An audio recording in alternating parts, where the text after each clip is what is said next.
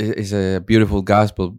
At the same time, it's a long gospel, right? We can spend hours and hours reflecting on the Word of God.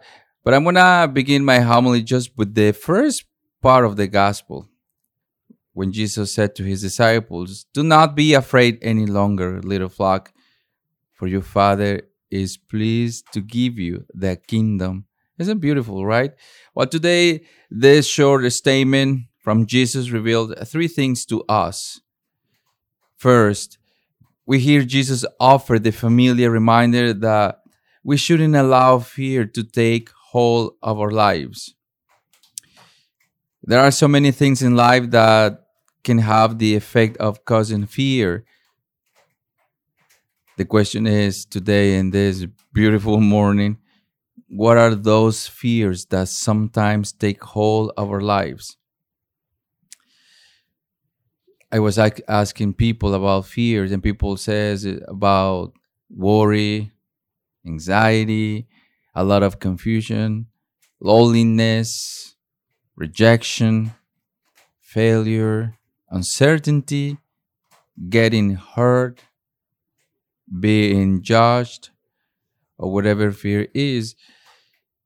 Now, how to overcome those fears in our lives? Overcoming fear is a matter of humility. Humility enables us to turn our eyes from ourselves and the problems we face, and to put our eyes upon our Lord. I mean, to fix our eyes on the Lord. When we put our eyes on Him, fear dissipates and trust take its place.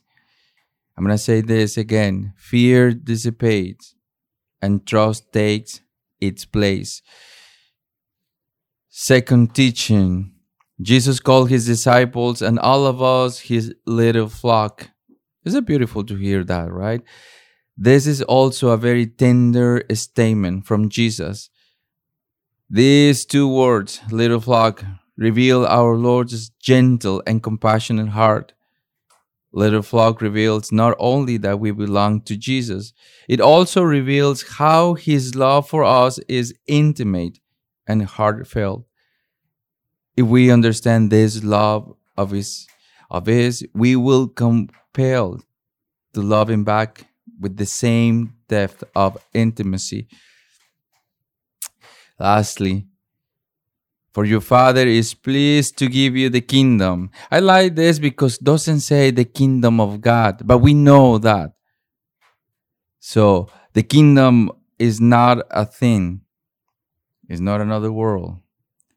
It is not a geographical dominion like worldly kingdoms. No, it's not about that. It is a person. It is He,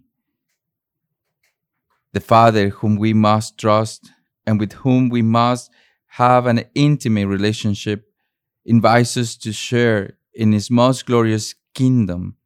His kingdom becomes ours, and when we can see and understand how glorious this calling is, we will be filled with hope and excitement as we seek to obtain it. Friends, reflect today upon the heartfelt invitation of our compassionate Lord to put our eyes upon His kingdom. As you do so, allow this revelation to cast out fear from your life, strengthening you to overcome that burden. Put your trust in God and allow Him to transform you. Lord Jesus, I accept your invitation to put my trust in you. Please free me from the many fears that I am tempted with in life. Help me to have confidence in you and your grace as I seek to put my eyes on the glory of your kingdom. Jesus, I trust in you.